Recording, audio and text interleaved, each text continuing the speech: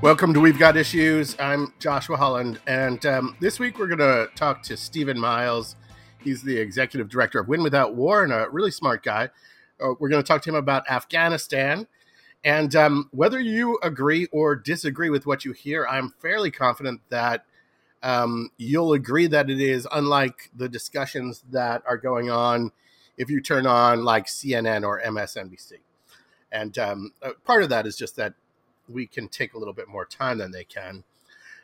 But first, before we get to Stephen, I've got some gripes that I have to get off my chest.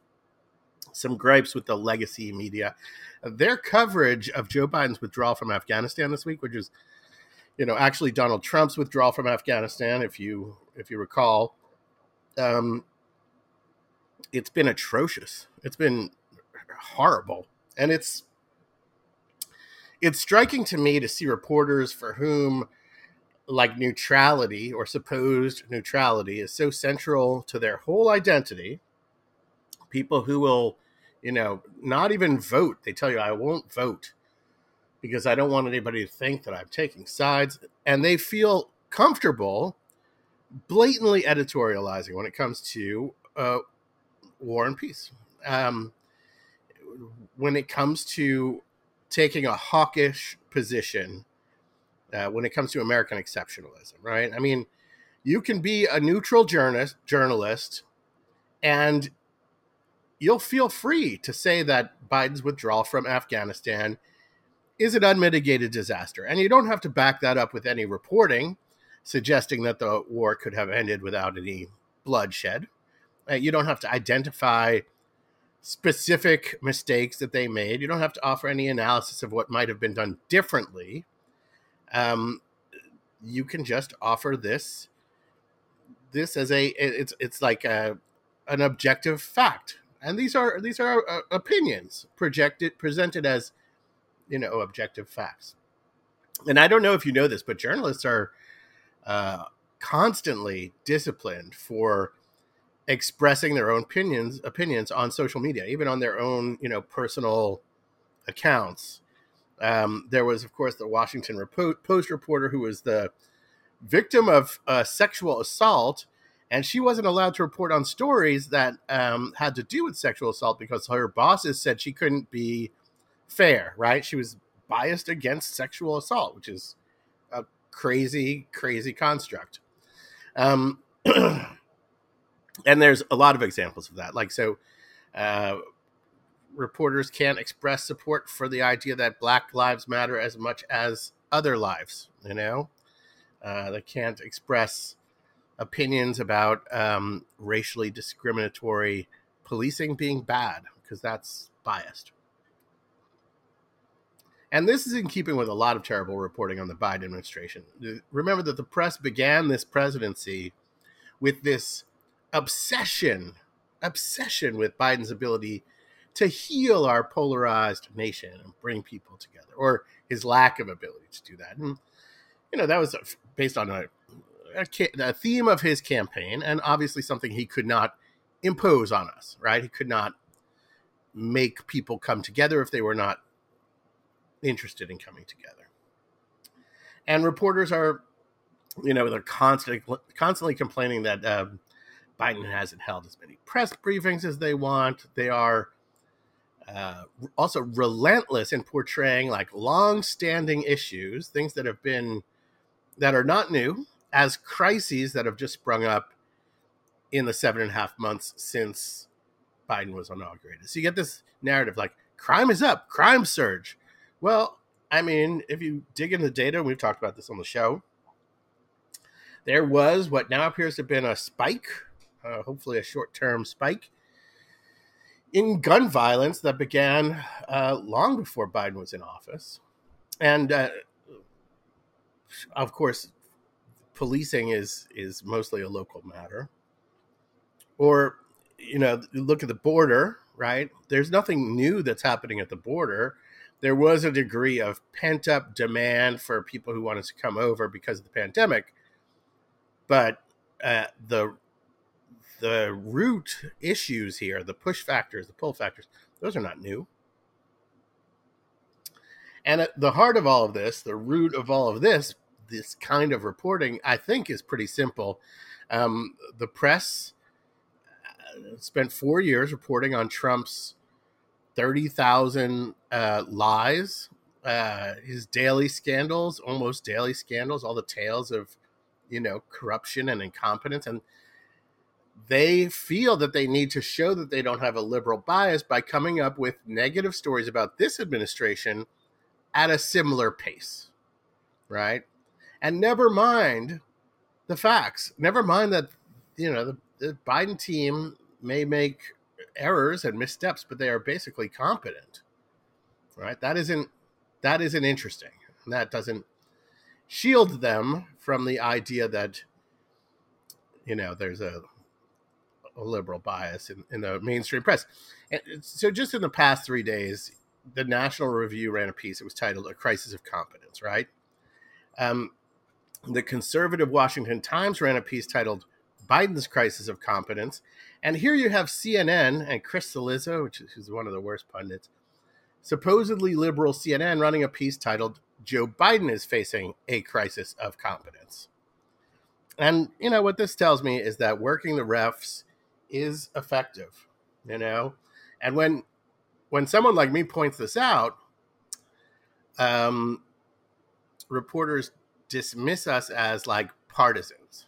And that's not what's going on, because I certainly am all for criticizing Biden, and I'm all for criticizing Democrats. It's the superficial, gossipy nature of it. It's the kind of lazy conventional wisdom and the contrived scandals that drive me batty. And on that note, let's take a quick break and then try to push back on some lazy Beltway coverage of Afghanistan, which, ultimately is a positive story, right? We are getting out of Afghanistan after 20 years of war and destruction. It was always a nebulous mission. It was always unclear why we were there. And we're out. We're out. So stay tuned. We'll take a quick break and come right back and talk to Stephen Miles.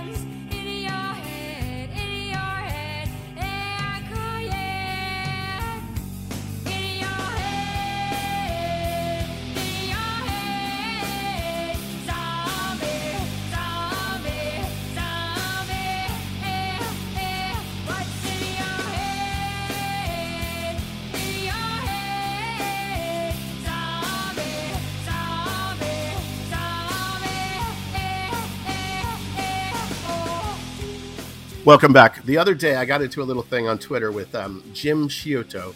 Sciutto? I don't know how to pronounce his name. He's a national security correspondent and sometimes anchor for CNN. And he went and asked John Bolton to weigh in on the Afghanistan situation. And of course, Bolton said exactly what you knew he'd say, right? He said this is a disaster, and the blame lies squarely with Donald Trump, who he had a famous falling out with, and with Joe Biden, who is a Democrat. And of course, Bolton would say that, and I thought it had zero news value. But beyond having zero news value, here was a guy who, as part of the second Bush administration, played a really central role in the decision to send ground troops into Afghanistan, right? Because there was an option where we would negotiate possibly bin Laden's surrender with the Taliban. The Saudis were involved in that process for a while.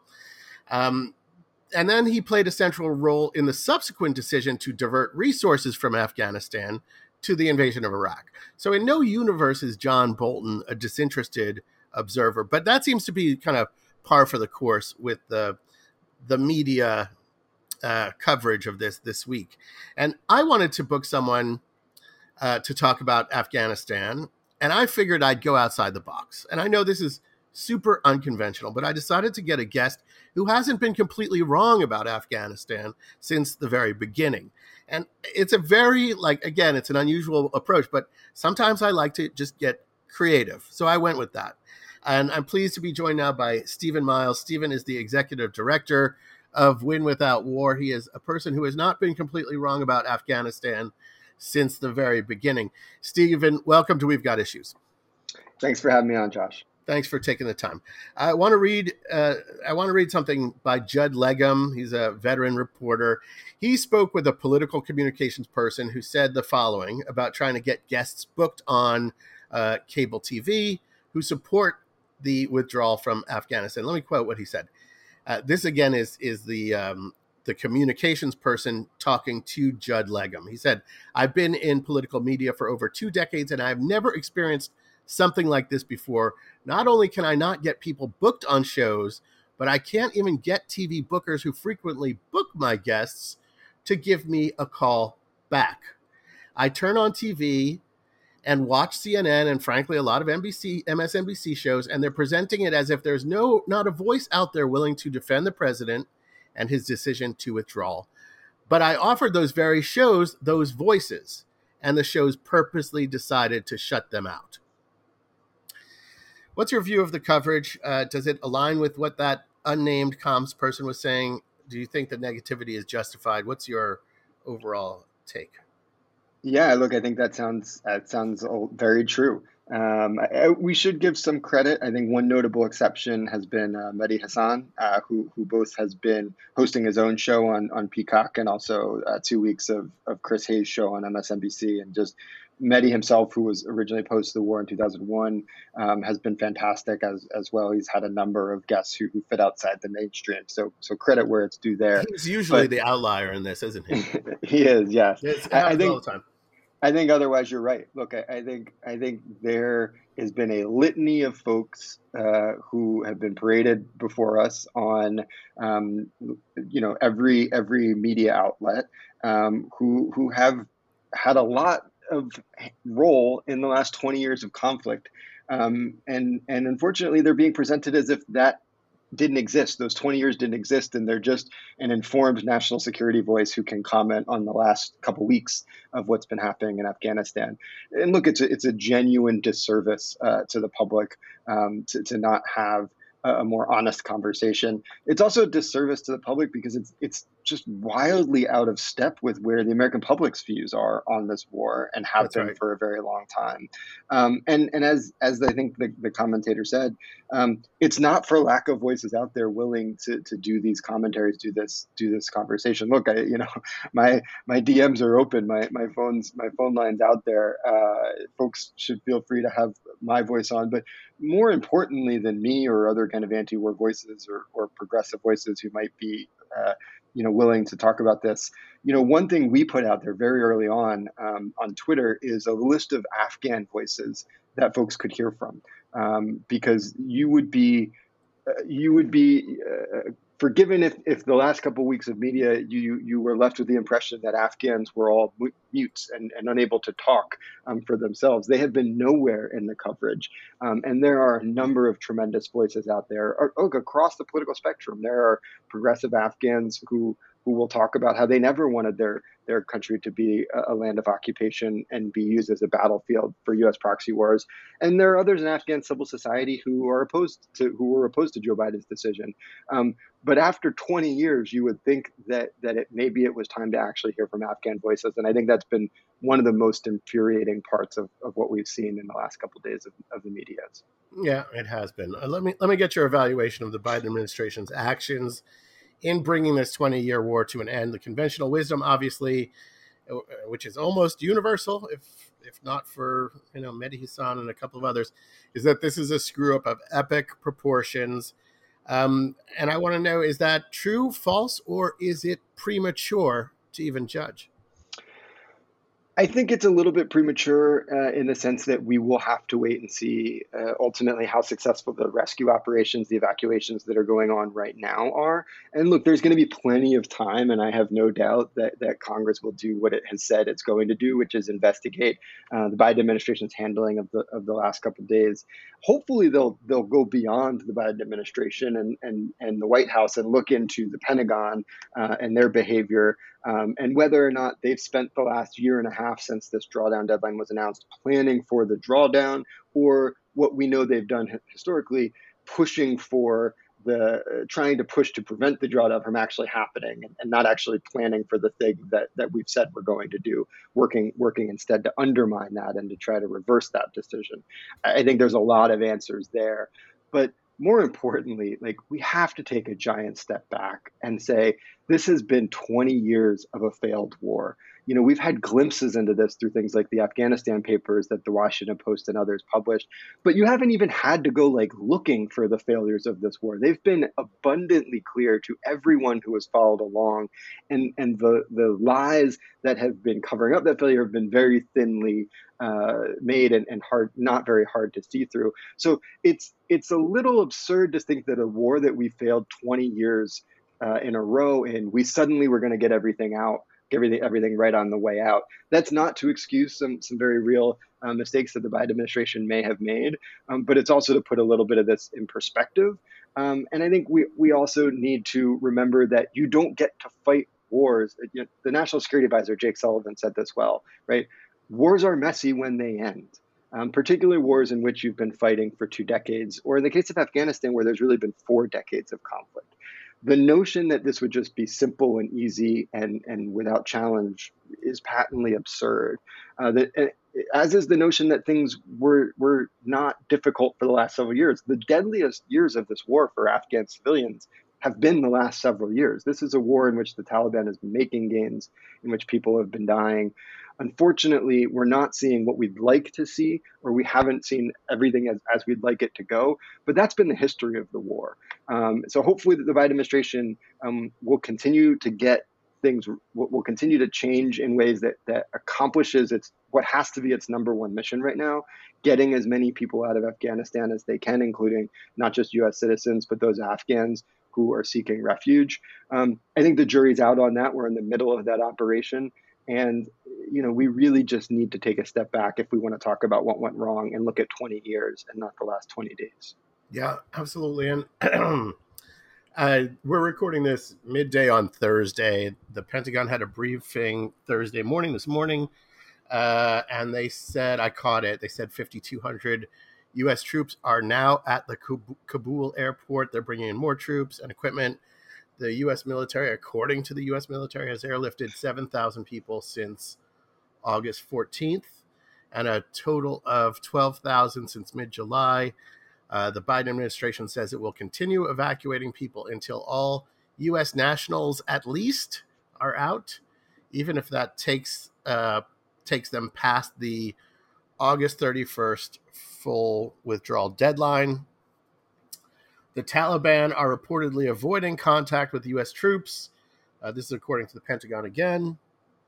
So there's obviously been these scenes of chaos at the airport. There are also reports that the Taliban is restricting the flow of people who are authorized to leave. But so far, at present, it seems like the initial madness has been stabilized to some degree. They brought in troops to the airport to make that more secure and to assure that we wouldn't have more situations where people were literally falling to their deaths clinging off of aircraft that were taking off, which was, obviously horrific. Yeah. So, Stephen, there have also been scattered reports of executions and other violence. Could you say that there's it is inherent to ending this kind of military conflict that there is going to be some chaos? Do you believe that we could have ended our military engagement while preventing this kind of scattered reports? It's like there seems to be a lot of people who believe that there is a massive amount of revenge killings and stuff. That does not appear to be, based on what we're hearing so far, the case. Is the belief that we could, if we had just gotten the policy different, we could have pulled out without any sort of bloodshed? Is that born of American exceptionalism or the view of the American military as this kind of omnipotent actor? I think it's a combination of those things, and I think you're right. You know, we should be mindful that we are hearing reports of atrocities. While we're not hearing the worst that we could be hearing at the moment, which is good. There's reason to believe that's because the eyes of the world are on Afghanistan, and the U.S. and others are in dialogue with the Taliban. That's a reason to keep both of those things that way. We also have there's a long history of the Taliban, and we should not be naive about some of the atrocities and human rights abuses we're likely to see. Yes. But you are unquestionably right that if you look at the situation as we see it, there is no perfect way to end a war. There is a reality that these things are challenging, and we've come to believe in the kind of awesome power of the U.S. military, and it is an awesome power. Look, we as you just said, we have sent thousands of pre-positioned U.S. forces into the country and secured the airport on very, very little notice. I mean, what is happening is a powerful demonstration of American military might, and we've seen numerous powerful demonstrations of American military might. That's not the problem, though. That's not the answer. That's not the solution to the challenges that we have. And because we've spent decades now only investing in the U.S. military, our toolkit for how you solve these other problems is incredibly bare. And so, we don't have at our disposal a lot of the tools you might need to kind of deal with some of these challenges. And we've, at the same time, just led ourselves to believe that the U.S. military can do everything. The U.S. military can do a lot of things, and they can do most military missions asked of them, but they can't do everything. They can't change underlying political dynamics. They can't end the corruption that we saw in Afghanistan. In point of fact, there's good reason, and there's plenty of reporting about the role the U.S. military and its presence played in fueling the corruption over the last several years in Afghanistan. So I'm going to come back to that. Yeah. So we have to be honest about the limits here, and we've because so much of this war has taken place out of the public's eye. We often aren't left with the realities of the war. We've been told as the public, super precision munitions. We've been told by our government just patently absurd lies, like we only ever kill bad guys. We haven't killed any innocent civilians. Again, these truths weren't hard to find if you went looking for them.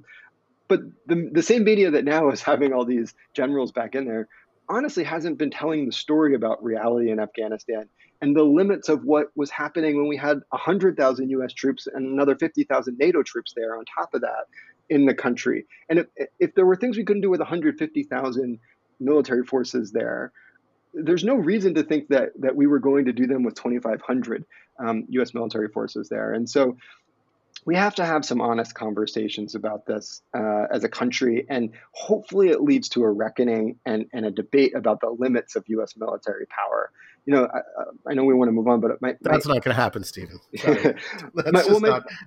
We've been through this. I mean, come on. It needs it. My favorite example of this is actually not from Afghanistan; it's from Iraq. We've now had 3 battles of Fallujah, right? The reality is that, and there have been others that the Iraqi armed forces have had, right? Like, it's not winning the Battle of Fallujah that was the challenge. It's not the ability to take and control land that's been the challenge. It is all of the other things that go along with it. How do you have representative government? How do you support people, not fuel corruption? How do you allow for political processes and not just the kind of warlordism and that we've seen time and time again? We don't have good answers for this, and we have to start being honest with that, and so that we stop putting ourselves in situations like this as a country where, unfortunately, the most likely outcome is the kinds of tragedies we're seeing. Yeah, in 2007, I don't want to get too far afield. The Iraqi parliament, this government that we had set up, this democracy, ostensible democracy, A super majority emerged, and they said, we want to end the status of forces agreement. We want the U.S. to withdraw. This is 2007. This is the peak of the insurgency. One of the bloodiest years in Iraq, if not the bloodiest year. I think it might have been the bloodiest year. And according to the Constitution that Iraqis had voted to ratify, that was within the purview of that parliament, right, to reject an extension of the U.S. occupation. And they were just ignored. They were just ignored, right? And the thing that I keep thinking about this week as I see the media coverage of our withdrawal from Afghanistan, media coverage, and I talked about this in the intro, I went on a little rant, that has been really frenzied and horrifically bad. The media here just ignored that story. It got no attention whatsoever. So I covered it with Raid Jarrar. We won a Project Censored award or something from that. But it just never pierced the consciousness of the American public or the media that this was happening. And again, it violated the Iraqi constitution that we had just set up, that we'd gone through this painstaking process leading the Iraqis through the development of this. I mean, it's just it's very frustrating to cover these things for many years and kind of have a bigger picture is very frustrating. I want to play you a little clip from Donald Trump. This is just last month. This is Trump at one of his Nuremberg rallies. So let's take a quick listen. I started the process. All the troops are coming back home. They couldn't stop the process. 21 years is enough, don't we think? 21 years. They couldn't stop the process. They wanted to, but it was very tough to stop the process when other things are at. Yeah, thank you. Thank you. It's a shame. 21 years by a government that wouldn't last. The only way they last is if we're there. What are we going to say? We'll stay for another 21 years, then we'll stay for another 50. The whole thing is ridiculous. So we're bringing our troops back home from Iraq. We're bringing the troops back home from Afghanistan.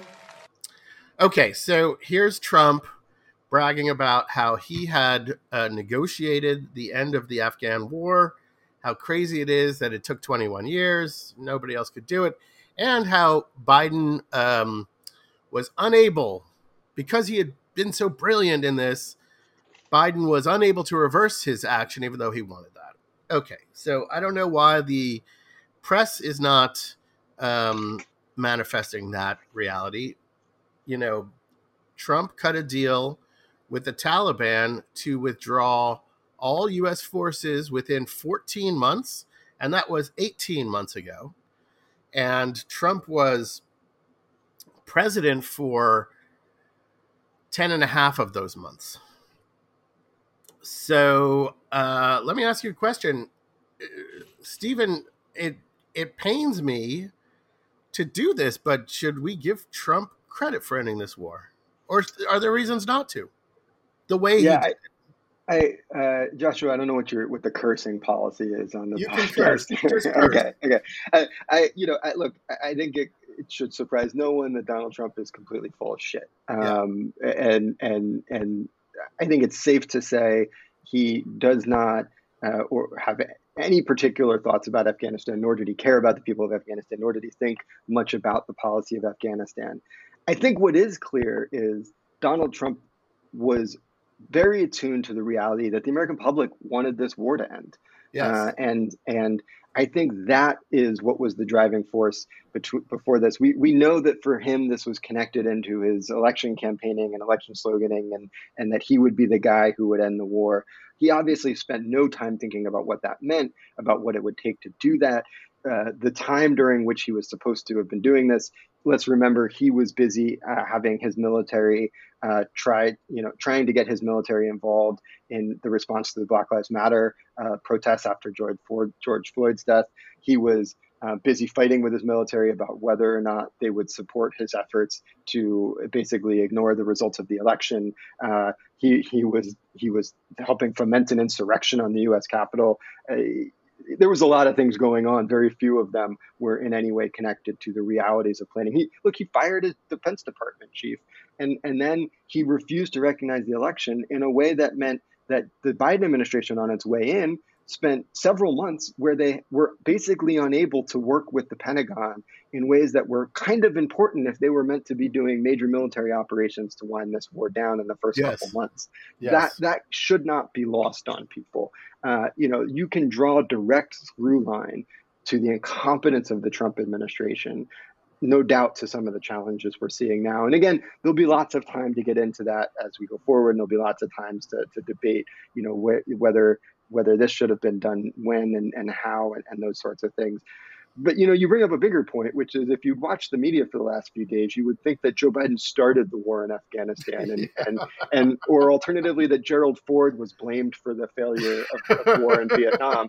I mean, let's remember that George W. Bush exists for a second. Let's remember who started this war. You alluded to this earlier. George W. Bush and his administration had an offer on the table from the Taliban, who said, we recognize we have been defeated. We will hand over Osama bin Laden. You guys can take over the country. They wanted to blow things up. They wanted to do something different. So they rejected that. Echoes of rejections before the Iraq War that could have avoided that war because they were intent on the military missions that they wanted to pursue. So Let's have a whole heaping pile of scorn and remember where this war started, where its execution was first bungled, where many of the biggest mistakes were made. And look, I'm not going to be partisan here. Let's also remember that there was an opportunity to not make many of these mistakes during the beginning of the Obama administration, when he allowed the military to basically corner him into a major surge in the first part of his administration, something that Joe Biden opposed, and something, as Joe Biden has now said as president, I think you can't ignore that history here, knowing he did not want to be cornered in the same way that he saw a president be cornered when he was the vice president. And there is a reality to the fact that Barack Obama announced the drawdown of Afghanistan, the U.S. forces of Afghanistan, in 2011, right? But this is a decade ago that we announced we were leaving Afghanistan. It was supposed to be done 7 years ago in 2014. There's been a 7-year extension of the drawdown that included another surge during the Trump administration and a year during the Trump administration in which we dropped more bombs on Afghanistan than any other year of the war. So there is a lot of blame to go around here, and there will be plenty of time to get into it. But we ought to remember that this war existed before 2 weeks ago, that there are problems and challenges for how we got here. And I do not think history will look back kindly on Donald Trump's handling of this war. I don't think history will look that kindly on either George Bush's or Barack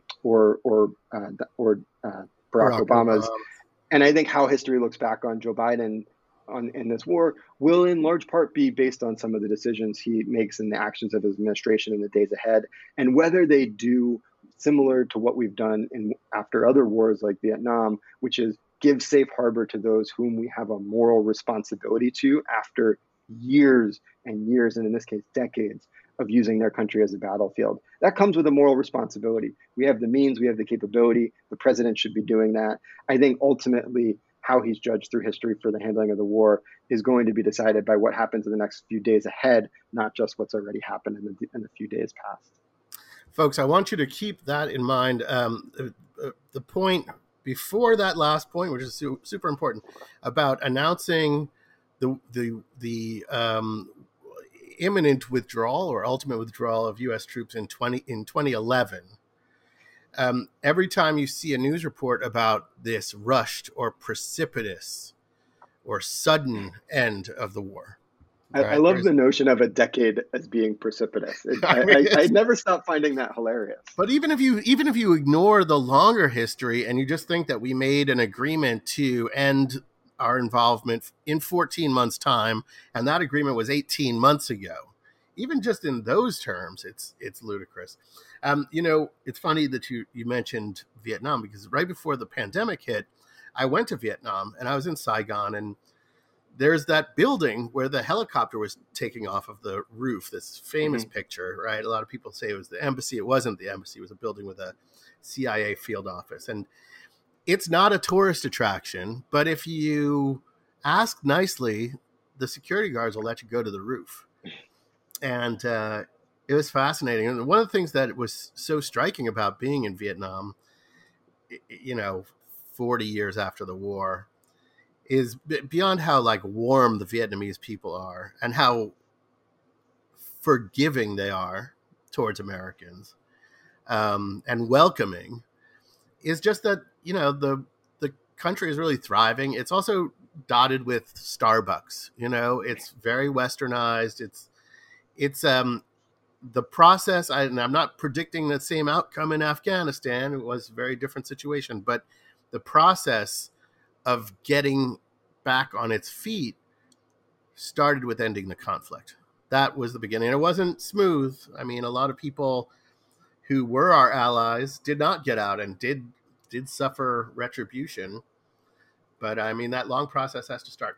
We're going to take a quick break, but stay tuned because we're going to be right back with Stephen in just a minute. And there's a lot more I want to cover. So stay tuned. Rosie, about 10 million of us today marching. Around the world, millions of people don't want this war. We have never gotten justice through war. We don't believe the lies being fed to us through the media. Y'all speak with one voice for peace. I've been walking through your streets, where all your money's earned, where all your buildings crying and clueless neckties working. Revolving fake long houses, housing all your fears, desensitized by TV. Overbearing advertising, god of consumerism, and all your crooked pictures, mirrorism, filtering information for the public eye, designed for profiteering. Your neighbor, what a guy. every time you drop the bomb, you kill the god your child has born. Modern globalization, coupled with condemnations, unnecessary death, matador corporations, puppeting your frustrations with a blinded flag. Manufacturing consent is the name of the game. The bottom line is money, nobody gives a f***. 4,000 hungry children leave us per hour from starvation, while billions are spent on bombs, creating death showers. Welcome back. I'm still Joshua Holland, and I'm still talking to Stephen Miles, who is still the executive director of Win Without War. You mentioned in passing the Afghanistan papers. This was, for listeners who haven't paid close attention, for the past 14 years, a special inspector general for Afghanistan reconstruction has compiled a series of reports, regular reports on the progress we've made, how much resources we've sunk into the project. They've detailed massive amounts of corruption, all sorts of structural problems in terms of agencies having ill-defined missions, agencies being dishonest when reporting up to higher levels of government. The Washington Post filed the Freedom of Information Act and got all of this stuff. Stephen, were you surprised, as a person who is familiar with that history and who has read through those reports and understands how much corruption and bullshit this whole thing has been built on, were you surprised that the Afghan government, that we had spent 20 years and hundreds of billions of dollars to stand up, collapsed so quickly? Or were you less surprised than the intelligence agencies and the media? No, I will say I was surprised that it happened as quickly as it did. I think as you're hearing from many folks, it's not ultimately surprising that it happened. The speed with which it happened is surprising. And one of the reasons is we now know, based on reporting in the Washington Post and elsewhere, that there was a series of deals cut with government officials, with military leaders over the last year and a half in many places that essentially negotiated handovers and surrenders and transitions to power. Things that we didn't know, that it kind of goes beyond in some ways the what we knew. Now, in hindsight, when you think about it and you think about some of the corruption that was there and you think about some of the realities, perhaps that shouldn't have been surprising. Perhaps we should have had more foresight. But look at General Milley, the chairman of the Joint Chiefs, said yesterday, certainly there were analyses and assessments from the military and the intelligence community that this could happen. Nothing said 11 days. Nothing said that the speed with which it could happen was possible or likely. And so, I think there are some folks who have been saying for a long time, and I want to give them credit, this will happen faster than you think. It caught me by surprise, and I'm not afraid to say that. You said earlier, you wanted to talk to somebody who's not been wrong. I've been wrong about Afghanistan plenty, I'm quite sure. And I think everybody who follows it from the West has been, which is kind of the point, part of the problem, and is one of the things that comes through loud and clear, both in the Afghanistan papers that were leaked by the Washington Post, and also the SIGAR reports, the Special Inspector General reports that you referenced earlier. We did not know what we were doing, and very, very often those who did, particularly Afghan voices and others, were simply left out of the conversation or ignored. I think when we all look back on this period, I don't think there's going to be anyone who's going to feel anything other than shame and sorrow for the havoc, the destruction, the death, the war that we've waged for decades. And I think that's an unfortunate reality of what it means to be at war for 20 years. I mean, there are revisionists who will absolutely have a different take on that and not feel any shame. Oh, yeah. There are people who won't feel shame because there are people in this town who can't feel shame, unfortunately. Incapable of shame. Yeah. Doesn't mean they shouldn't feel shame, but you're By the right, way, you're a terrible pundit, because I said you were not wrong and you corrected me. So that's bad punditry. I think one of the real central issues, and one of the reasons that I am less surprised, and let me say, I'm also surprised at the speed. I shouldn't say it's not surprising that the government collapsed as quickly as it did, but I am less surprised than a lot of people. And part of the reason is that, and this did not get as much attention as I thought it should have back in late 2019, I think, when they early 2020, when they made the agreement with the Taliban, when Trump negotiated the agreement with the Taliban, they did not include the Afghan government as a party to those negotiations. Mm-hmm. Correct. Right? They cut the Afghan government out of those negotiations entirely.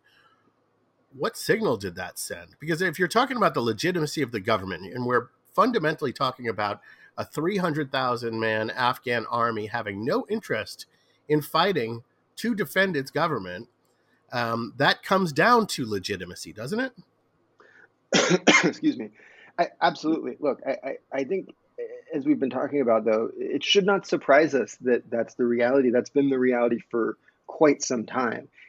There's been no question about who the most powerful person was in Afghanistan for a very long time, and it was always the U.S. general who was in charge of the war.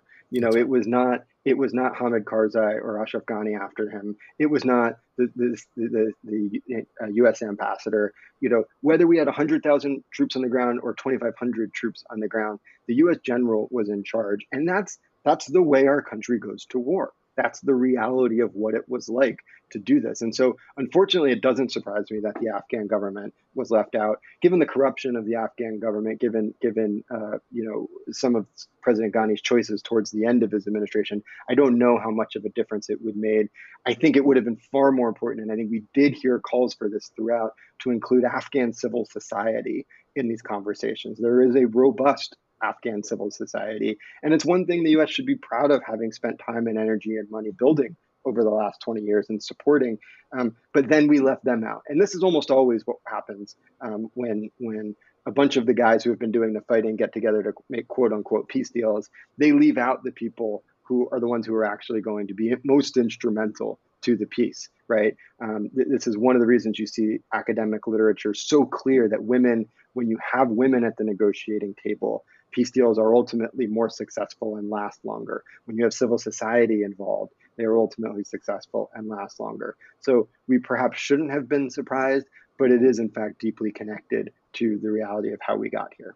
Yeah, I mean, it's I studied international conflict resolution in college, multilateral negotiations, all that stuff, and the examples are just, history is littered with examples of this, of people being left out of multilateral talks, and then those talks leading to an agreement that falls apart immediately because people were left out and key combatants were left out, as you know.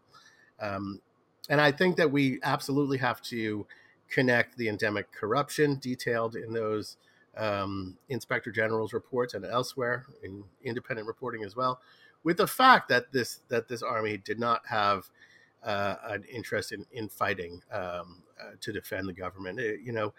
The former president Ashraf Ghani has popped up in the UAE, perhaps with $160 million, although he denies that. I don't know, but you got to connect that. Stephen, let me wade into a difficult area. This is, I think, kind of a quagmire that a lot of people on the left, liberals in the left, get caught in.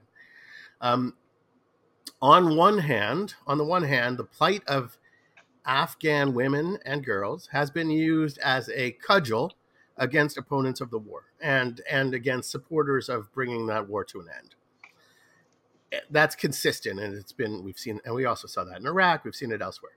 Yeah. It's also true that many of the people who use those women as a key rationale for interventionism as part of their, pro-intervention arguments do not acknowledge that women and girls and also male civilians suffer horrifically from war itself. And finally, I think it's important to point out that the idea that enlightened Westerners have a duty to protect women in other cultures from their own men, from their fathers and brothers and husbands or whatever, has a really long tradition, in European colonial ideologies. It has justified a lot of interventionism. So that's all on one hand, on the one hand, right? And then on the other hand, it is absolutely true that certainly in the 1990s, the Taliban's very harsh, very right-wing interpretation of Islam led to ghastly abuses of women and girls seeking to have some modicum of freedom and basically kept them from participating in society. And also abuses of men who didn't comply or adhere to that very fundamentalist and very severe interpretation of Islam. We should not say this is Islam because there are many different interpretations of Islam. This is among the most regressive.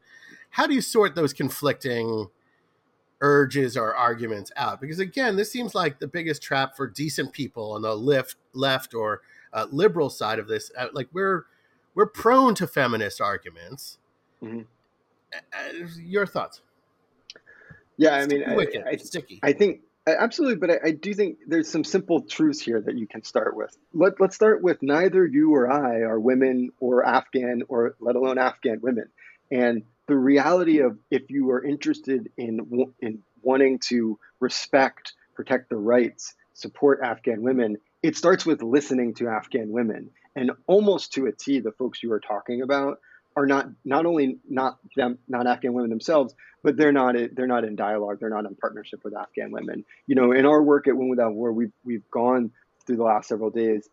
We make sure we are in dialogue with partners in the Afghan diaspora with progressive Afghan voices. There are amazing groups out there like Madre that are doing work connected from a feminist perspective, connected with Afghan women and girls. And they're out there saying what it is that what they want, how they want this handled, what they don't want done.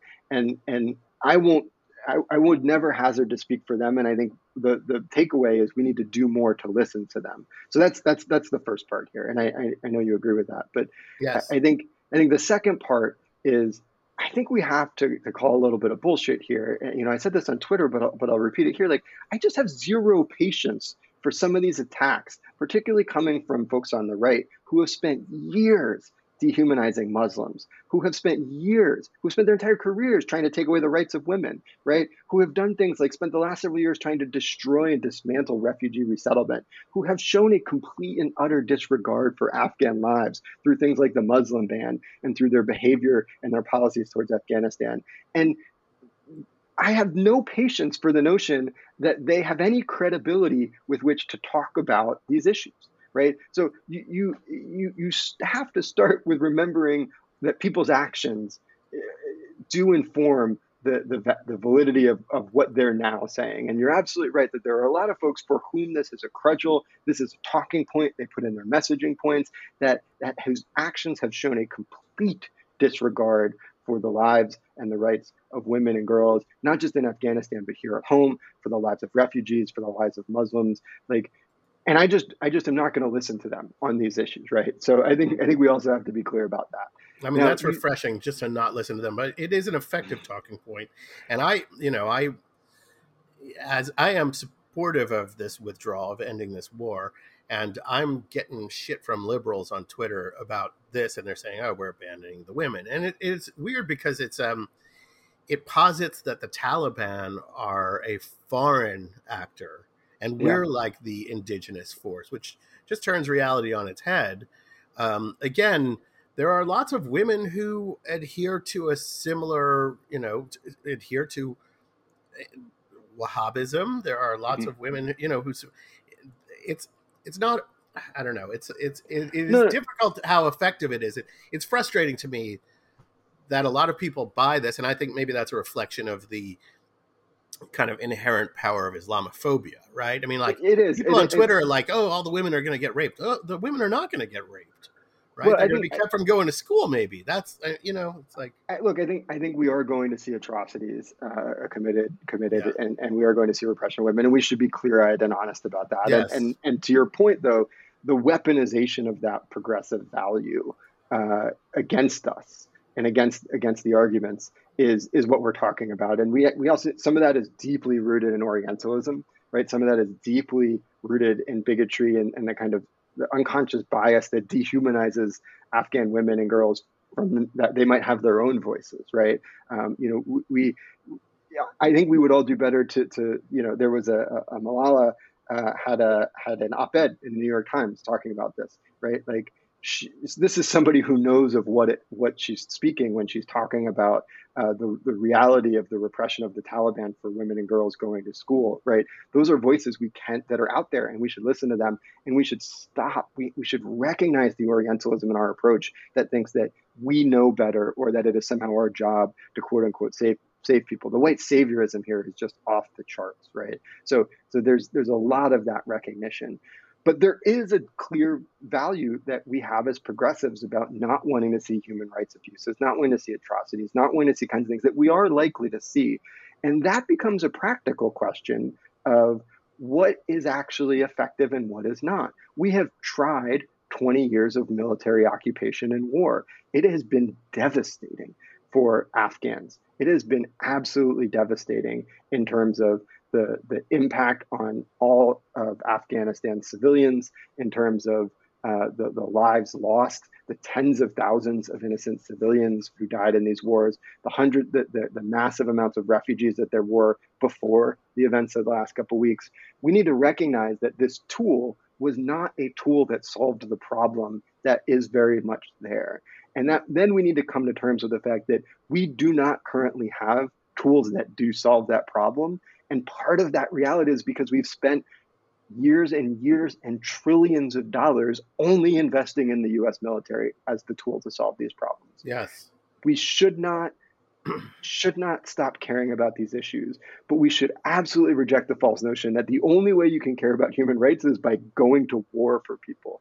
If the last 20 years have shown us one thing, it is that you do not bring human rights at the barrel of a gun and at the bottom of a bomb, right? That is not ultimately conducive to building human rights. There are things that do. There are things like accountability processes. There are things like peace building processes. All of them, say they get pennies on the dollar of investments from the U.S. government would be outrageously generous. They get fractions of a penny, yet they are far more effective and they're far more impactful. So we need to begin, this is a perfect time. We're reflecting not just on what's happened in Afghanistan, but obviously 20 years of our post 9/11 wars. They have been a failure. We have tried to solve these problems militarily, and they haven't worked. They haven't worked for those who want to see human rights defended. They haven't worked for preventing violence. They may have worked in that violence was displaced, that instead of terrorism attacks in the United States, we have had massive death and destruction throughout the Middle East from these wars. I don't think that's a moral calculus that we should accept, that our safety is dependent on terrorizing others. That we don't accept that as progressives or just as people. We don't accept that moral calculus here at home. We shouldn't accept it internationally. And we should use this opportunity to really question the underlying logic and think long and hard about what we want to invest in, what tools we want to put in our toolbox, and how we actually want to build systems that defend human rights and deal with these kinds of issues, because the tools we have right now are just failing. That is really, really well said. And we need to figure out how we can support indigenous feminist movements, indigenous human rights movements, and recognize, you said we can't impose, we can't promote human rights at gunpoint. Well, you can't impose a shift in gender norms at gunpoint. It doesn't work that way. And my final point is that none of that is why we went into Afghanistan. These are convenient arguments that are pulled out when people oppose these wars, but they were never the arguments made in favor of going in. This was about, counterterrorism and striking back after 9/11, et cetera, et cetera. Stephen, I've gone way over with you. Do you have time for one more? Absolutely. One more question? Okay. Yeah, it's an important conversation. So it is an important one. Yeah. So the Taliban are being a little vague here about whether they will adopt a similar kind of legal structure as the one that they enforced in the 1990s. I think everybody assumes that they're going to go right back to it. I personally think that 20 years have passed and a lot of people have taken various lessons from the experience of the past 20 years, the different experiences of the past 20 years. But again, they are being kind of vague. And a Taliban spokesman said this week that women would be allowed to work and go to school within the bounds of Islam, which doesn't mean anything because, again, there's many interpretations.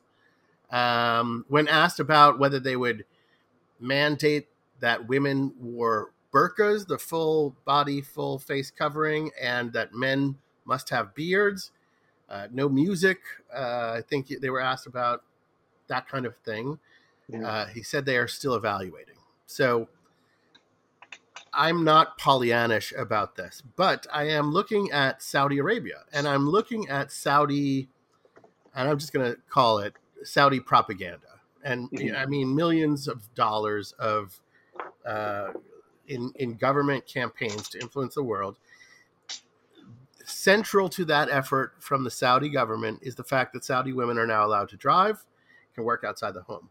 If you bring up chopping up critics with bone saws, they say, what about women driving? Right? That is very central. Yeah. They want modernizing some gender norms to be like a proxy for liberalism and to be the end all of that conversation. The Saudis have always exerted a lot of influence over the Taliban, as have the Pakistani. Is there a chance that the Afghan government will follow that lead?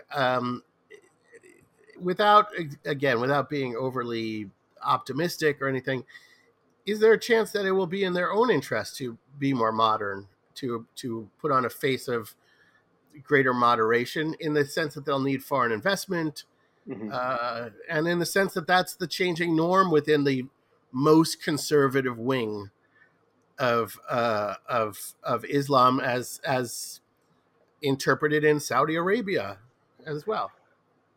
Look, I think the reality is the Taliban's words are going to be in question until we see their actions. Yes. And obviously, we don't have to completely speculate. They've been, people like to pretend like they just popped into the scene a week ago. Earlier this year, they were in charge of roughly half the country. They weren't in charge of provincial capitals, but somewhere around 50% of Afghan territory was under Taliban control. It had been increasing steadily over the last several years. So we have some experience where we can look. It's certainly not a situation that I think would rise to anything that would leave us anywhere other than continuing to say there's an unjust repression of women, which is similarly the case in Saudi Arabia. You mentioned women can now drive in Saudi Arabia. The women who protested and agitated to get that are in jail and have been persecuted by Mohammed bin Salman and others. So there's a deeply complex nature to this.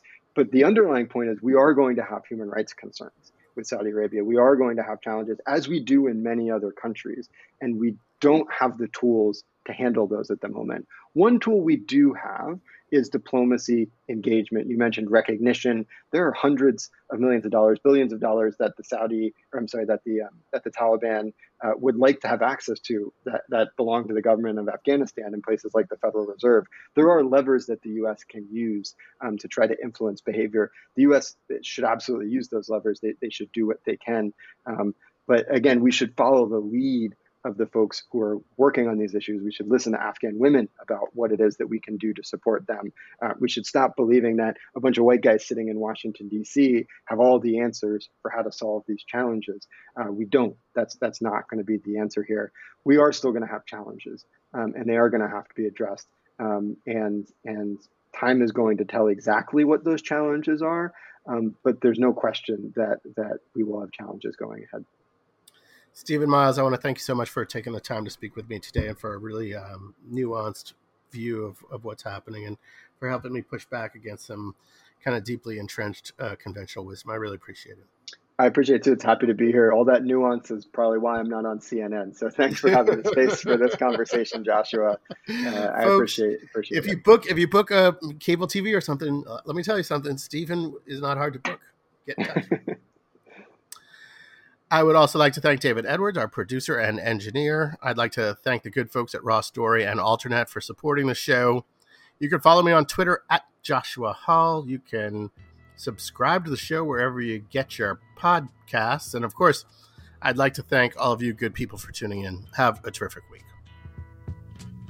There's something happening here. What it is ain't exactly clear.